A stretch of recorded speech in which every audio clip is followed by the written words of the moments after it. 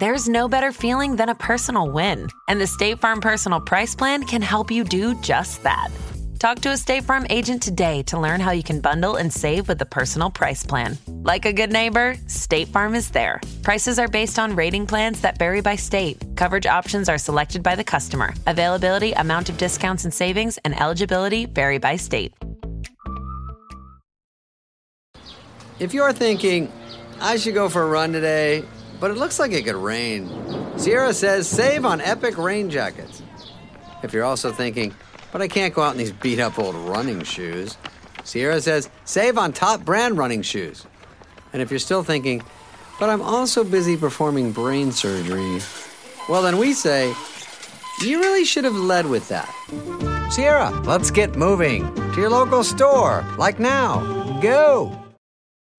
When you need mealtime inspiration, it's worth shopping Kroger, where you'll find over 30,000 mouth-watering choices that excite your inner foodie. And no matter what tasty choice you make, you'll enjoy our everyday low prices, plus extra ways to save, like digital coupons worth over $600 each week. You can also save up to $1 off per gallon at the pump with fuel points. More savings and more inspiring flavors make shopping Kroger worth it every time. Kroger, fresh for everyone. Fuel restrictions apply.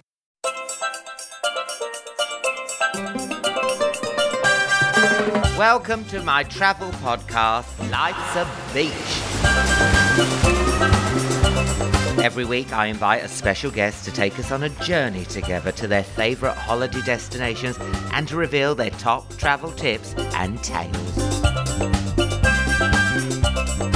My next guest tried to destroy my career on his live late-night Channel 4 extravaganza, Late Night Lycett. No way, I'm uncancelable. Please put on your seatbelt and watch out for turbulence. It's Joe Lycett!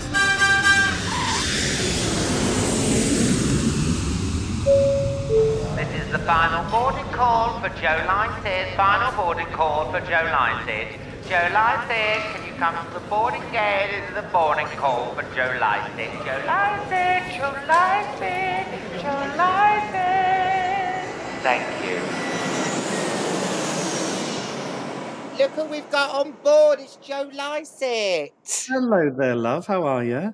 Thank you for flying Alan Air. Why did you choose Alan Air? Well, I felt guilty because last time I saw you, I tried to destroy your career. Oh my God. Was it Richard Utree?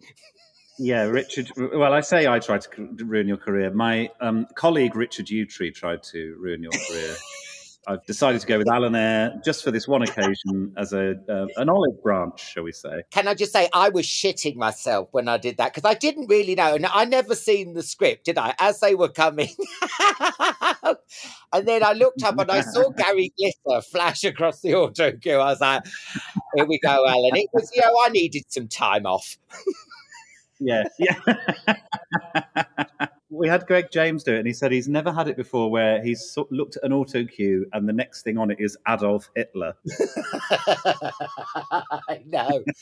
But listen, I had so much fun. It's just great, isn't it? It's just got all that energy of probably before your time. You know, the word where you just say, you just don't know what's going to happen. That's what we were sort of going for. The word is slightly before my time, but I'm aware of it. But the shows that I loved were those TFIs and The Big Breakfast and those sorts of shows where it was live and just mad stuff was happening. And you really got the sense that people were coming up with stuff on the hoof, that a joke had been written that day and then they were trying it out. And I love those gigs when you're doing stand-up and people are just trying stuff out. That's my favourite. The early days, before you actually go on the road with the tour, for me, that is the fun as well. Everyone's paid like £5 a ticket and you're just reading notes off a pad.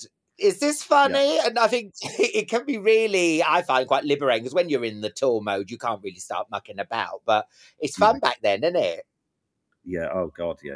That's it. You get really kind of stiff once you get into a tour. Not in that way. Well, sometimes in that way, depending on how the tour's going. Now, Birmingham's having a bit of a moment, isn't it? You filmed It in is. Digbeth. You had Alice Hammond on the same show as me.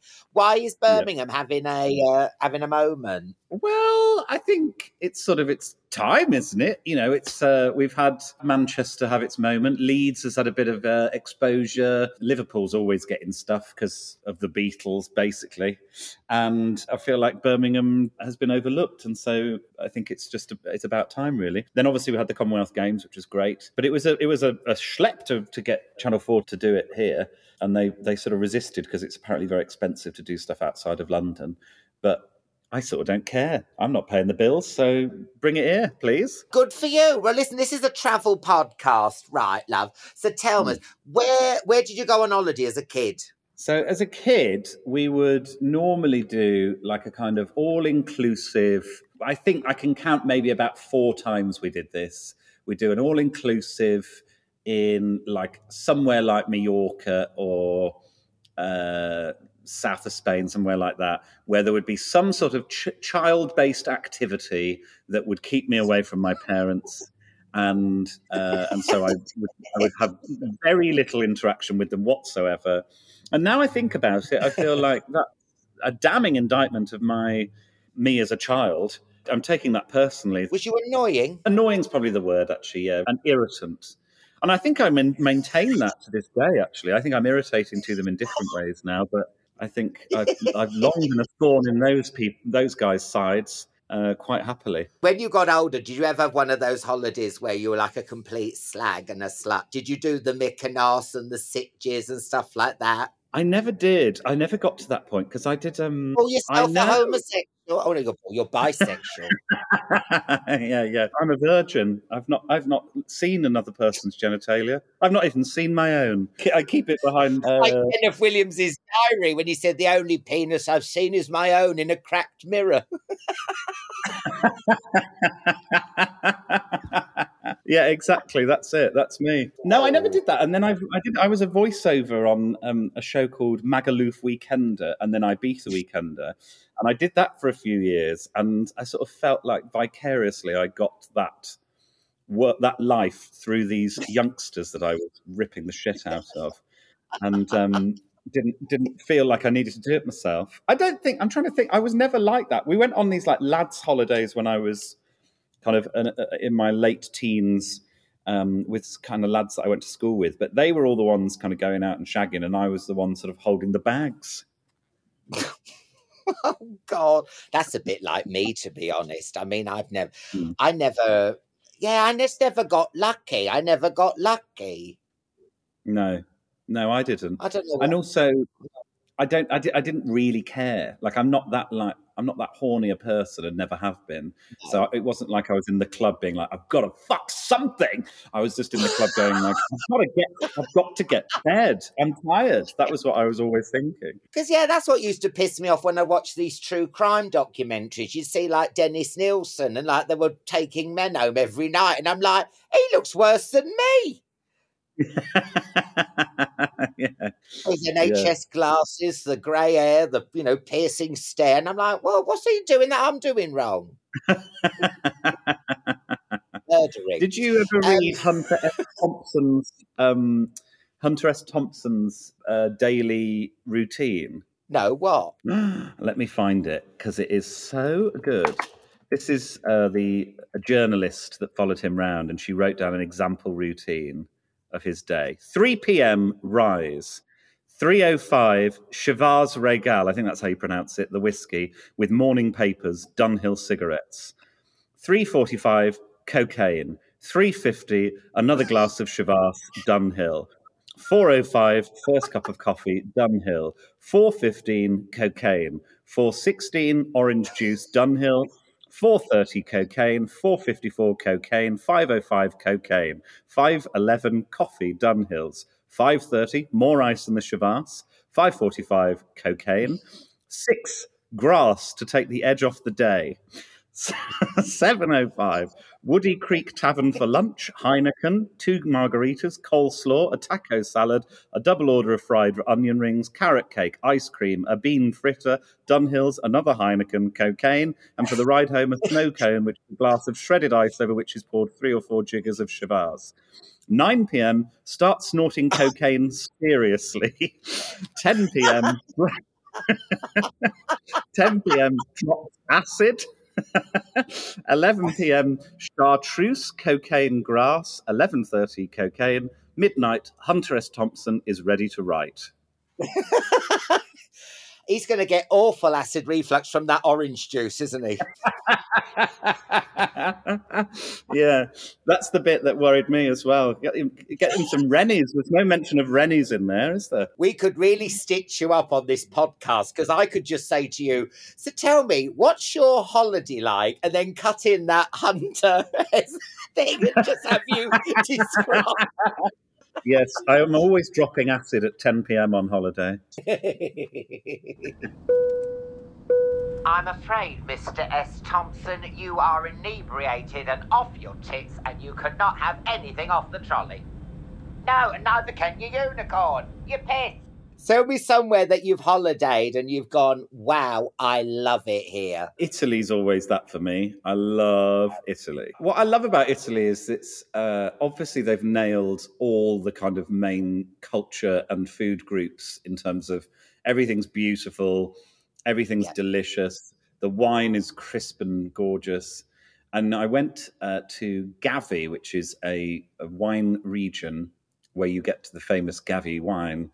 With some friends of mine who, one of them was getting married and wanted to get his wine from Gavi. He was getting married in Italy. So we went to Gavi on a wine tasting thing. And it's one of the happiest, when you just sort of acknowledge or clock in yourself, you go, I'm so happy right now. And I was on a vineyard holding a glass of crisp, dry white wine overlooking kind of rolling fields of vineyards in this beautiful blue sky. And I was like, this is it. That's all I need. And we went to this pasta restaurant, which the locals go to, and it's very simple. And all they sell is ravioli. And they said, do you want red wine, white wine, or beer? And we were driving, so we said, oh, we're not drinking. And she said, no, sauce. So I said red wine. And literally, it was a hot bowl of red wine that they just chucked some ravioli into. And I tell you what, it was delicious. It was so good. Have you ever had a holiday nightmare? Have you ever lost your luggage or anything like that? I've not, because I do travel, man. So I've been very lucky thus far that that's not happened. To my knowledge, I've not got any trauma about it. I can't remember anyone saying your bag's gone. But I'm sure it's coming. I'm sure it'll happen, and it'll happen at the absolute worst time. But no, I've been quite fortunate, really. I went to Ghent recently. Now, I really recommend Ghent in Brussels. Now, I don't know if you've ever gone the Eurostar, and I'm not slagging off the Eurostar. What about that stupid bit where you're at St Pancras, you go through British customs, and then you have 2 steps, and then you have the French customs. Oh, and yeah. Like, what do they think you've done in those 2 steps? Like joined ISIS or bought a bazooka or something? I mean, can't they just let you through? As an experiment, I'd love to then join ISIS between those two and see if they clock it. How do you join ISIS? Is it like a sort of subscription service? Do you have to sort of pay a monthly fee? Yes, I cancelled mine. I didn't get the badge or the... Do you do travel, man? Is there any place that you want to go to, you're gagging to go to? I've never done Tokyo or Japan, and I hear lots of very good things about that. Have you been to Japan? Yeah, I've been to Tokyo, and then I took the bullet train to, was it Osaka? One of them's really new. Obviously, Tokyo's really new. That is like the future, but that is so odd. We were looking for like a nightclub, and there was a woman, a robot, dancing in the window. We're like, oh my God, let's go there. We turned out that it was a towel shop. But so nothing's really what it seems. But then if you get the bullet train, you get the really old stuff. So we went to Shogun's Palace and it feels more authentic because it was really bombed, wasn't it, in the war, Japan, Tokyo. Yeah. No, I just, basically I saw Lost in Translation when I was a kid and I rewatched it recently and I was less less enamoured with it. I feel like there's more problems in it than I slightly realised at the time. But it made me really want to go to Tokyo, and I never quite got round to it. The other place I've never been to is New York. Never done New York, and again, that's because What? I loved watching Sex and the City and really sort of considered myself to be a Carrie Bradshaw. And I thought, I'm not going to go because it won't meet my expectations, and I'll be sad there and I'll be lonely. And so I've sort of resisted it for a long time. But everyone just tells me you've just got to go and have a nice time and soak it up. Is it the best one? Is it the best? Obviously, Birmingham's the best one. The best city? New Yeah, York? yeah. This never actually came to fruition, but me and Tom Allen, we both went to New York when we were 21. I left Northampton and he left Bromley, and we said, we're up, you know, when your town's just not giving you camp enough, and we're like, let's go to New York. And then I ended up just living in a hostel, because you just imagine you're going to bump into Liza Minnelli on Broadway, and she goes, hey kids, come with us. And he said he just ended up in a Starbucks in Times Square. It depends what you want. I'm sure there are bits of it. The movies have just intoxicated you with it. I mean, the only thing that'll happen with me, Sex and the City, will be getting splashed by a bus. Do you know what I mean? Yeah.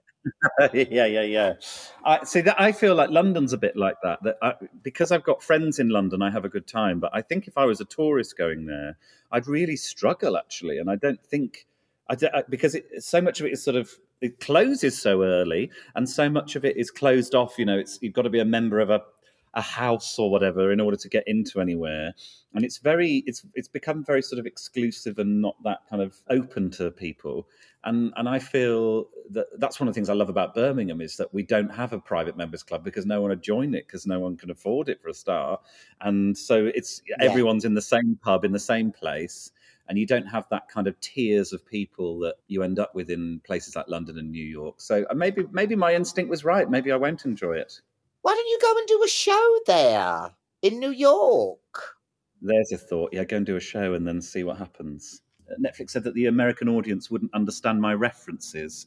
And I was going through them, and it was like Lisa Scott Lee, Greggs, Alan Sugar. And I thought, yeah, fair enough. They're not going to get any of this, are they? I did Canada once, and I mentioned Sillet Bang. Honestly, I've never seen tumbleweed like it.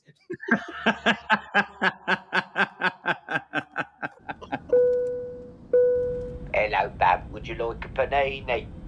We've got Parma ham, wafers in ham, boiled ham, and Birmingham. It's a little joke, Bab. You're a keen painter. You are a culture vulture, aren't you? Do you go to all the museums and everything? I don't. No, not really. I pop in from time to time, but I'm not. I don't love an art gallery. I think they're quite stuffy a lot of the time and quite boring. There are some good ones. We've done some really good ones on Travel Man, but they're good because they're kind of different. I'm not that fussed about the kind of your equivalents of like the National Gallery or whatever. Although the National Gallery is really cool in London, but a lot of the places that have art are kind of quite. I find them quite dull and not that sort of inspiring, really. So I don't do it as much as I probably could, but it's not what gets me going, really. I like to see what's going on with the actual artists that are working, who are kind of working on the sort of street level, for want of a better term. Does Joe Lycett ever complain? Fucking hell, yes. Literally just been sending an email to Deliveroo. They can get fucked. I ordered some groceries from them, and like over 60 quid worth didn't show up. And they said, can you send us a photo to prove that? So I sent them a photo of the bag that came and the stuff that they'd sent. And they said, that's not sufficient evidence. I was like, what evidence do you fucking want? An empty fridge? Do you want me to butter a slice of toast that's in butter thin air because there's no fucking bread? What do you want from me? Was absolutely fuming. What photo of you looking really hungry, rubbing your stomach? Oh, yeah. What proof? Sorry, that's not proof enough. How do you prove the absence of something? I ordered something with Deliveroo. Now, this is really lazy, and people are going to be horrified at this. But in the next street, there's a Thai takeaway, and I couldn't be bothered to walk round there. So I rang up, ordered a Thai green curry, rice, and a spring roll. It never came up, so I rang the helpline. It was in California. Have you ever done that? Woman's like, oh my God, I'm trying my best to find your spring roll and Thai green curry. And I'm thinking, basically, if I opened my curtains, I could see the Thai restaurant. I thought, is this technology or what? How lazy is that? Yeah, no, I think, well, that's the service. The service is laziness. That's what they're appealing to. And if the laziness isn't being fed, then they're failing. But it was the arrogance with which they said, "Oh, sorry, that's not good enough evidence." And I thought, well, I'm having you. I don't complain in person really because I feel like people will say, "Oh, he was difficult" or whatever. Yeah. I definitely don't do a James Corden and kick over a chair in a restaurant or whatever it is he does. We've all seen your show where you do write. You're good at the old emails, aren't you, and winding up and stuff. But have you ever been genuinely pissed off? I mean, does a smoky room piss you off? Does a loud room, skid mark on a hotel towel? I have been raised to basically take anything. So if something's, and it's something that I don't think is a good quality about me, but like essentially you could be, you know, they could say like, oh, unfortunately the flight is a little heavy. Like in midair, it's a little heavy. We need to get rid of one of the passengers. Will you do it, Mr. Lycett? And I'll go, yeah, fine. And I'll just be pushed out the plane. But I'm passive. I'm not confrontational in real life in any way. I'm a coward. I'm an absolute little coward. And it's not a good quality about me. It's something that I need to improve on, really, and sort of get better at. But I also, just the idea of like kicking off about something makes me cringe so much. I'm very much a no probs if not kind of guy. I don't think that's an endearing quality, actually. Have you ever done that and not said anything, then slagged someone off and given someone a 1-star review on TripAdvisor? That's exactly what I am. I'm sure at some point I've said, well, you'll be getting a tweet. You'll be getting a tweet. Threaten people with a tweet rather than just actually dealing with the situation in front of you. Have you ever bought any shitty knickknacks? Do you buy that kind of... Will you buy a key ring or a mouse mat or a tea towel or something like that? Yeah, oh yeah. My friend ran a website for a while, it's probably still going, called The Shelf of Shame. And you were encouraged every time you went on holiday to buy a bit of shit from wherever you'd been. Like go into the shop that sells all the shit and find the shittest bit of shit in the shit shop. And a lot of the kind of British touristy sort of Spanishy places have amazing shops. And I think the favourite thing that I bought was a fridge magnet, which was a sun. It was as I'm saying this, like I don't really understand how it happened. It was a fridge magnet with a sun and a face on the sun, but the mouth was like a cock in a smiley mouth, and the eyes were tits. And I think it said around the top Malaga. I think that's it. And they had hundreds of them. That's so brilliant. Somebody must have made it, and someone else must have said, "That's so good, we could flog loads of those." And then they mass-produced them. There was also this little robotic toy that I bought somewhere, and it was a baby dressed as a frog, like toy baby's face, then with like a kind of frog costume on. And you pressed its hand and it would dance. And what was the song that it danced to? It was a Shania Twain, I think. And it was something about getting a man. No, it wasn't that. It was like something about getting a man. And it was just dancing about how it wanted to get a man. I brought it back, and I was living with mum and dad at the time. And my mum, because it was so sinister, my mum would like put it in the bed. Like I'd come home from a gig and this fucking toy would be in my bed just under the covers. God. So weird. You know, speaking of Shania Twain, you know that bam bam bam bam bam bam, man, I feel that's like like a Pavlov dog. When I hear that bam bam bam, I need to get to a dance floor. I don't know what's happened. Pavlov's gay. Pavlov's gay, that's it. This is the last question before we start our descent into Birmingham. Now, this podcast is universal. So there's Americans, there's Canadians, there's Australian. Tell me a secret place in Birmingham? Because we all know the Bull Ring, we all know Digbeth. Is there like a bar, a pub, a park, a museum, something, a hidden gem in Birmingham that everyone must come to? Oh, there's so many. I like a walk by the canal, just walking down by that canal and all that. It's gorgeous. Yes, the canal is very nice. I mean, I'm not sure I'd recommend that as the hidden gem. Well, there's the bar, and it's not that, it's sort of hidden, but it's the bar that we went to after the show, which not loads of people know about. Is called Passing Fancies in Digbeth, and it's quite new. And they do, I don't know if you had one when we were there. They do a thing called a white velvet, and I think it's 2/3 Stella and 1/3 Blanc de Blanc champagne with a tiny drop of salt in it.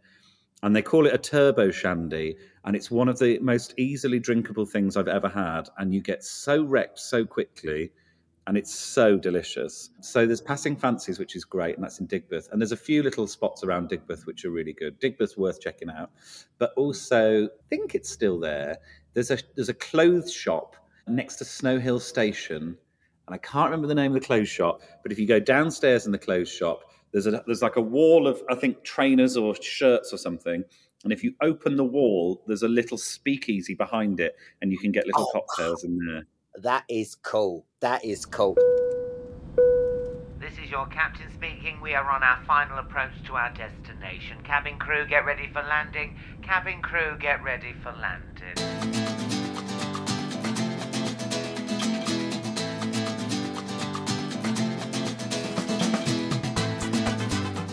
Now we're about to start our descent. Quick fire round, my love, okay? Alcar or Algarve? Would you rather go to holiday with Portugal or on holiday with TV's Alan Carr? Oh, always with you. Always with you. Oh, you are sweet for saying that. Mojito or mint tea? Mojito. Of course. Travel insurance or no thanks, I'll take my chance? Oh, no, I'm a stickler for the rules. Travel insurance. And I'll go to any destination in a full beekeeper's outfit for safety. And last but not least, tip 'em or fuck 'em. Do you tip well, or do you think, fuck you, I'll never see you again? I think both at the same time, but I tip them heavily, even though they've given me terrible service. Oh, Joe, thank you so much for flying Alan Air. What a pleasure. Thank you for flying Alan Air.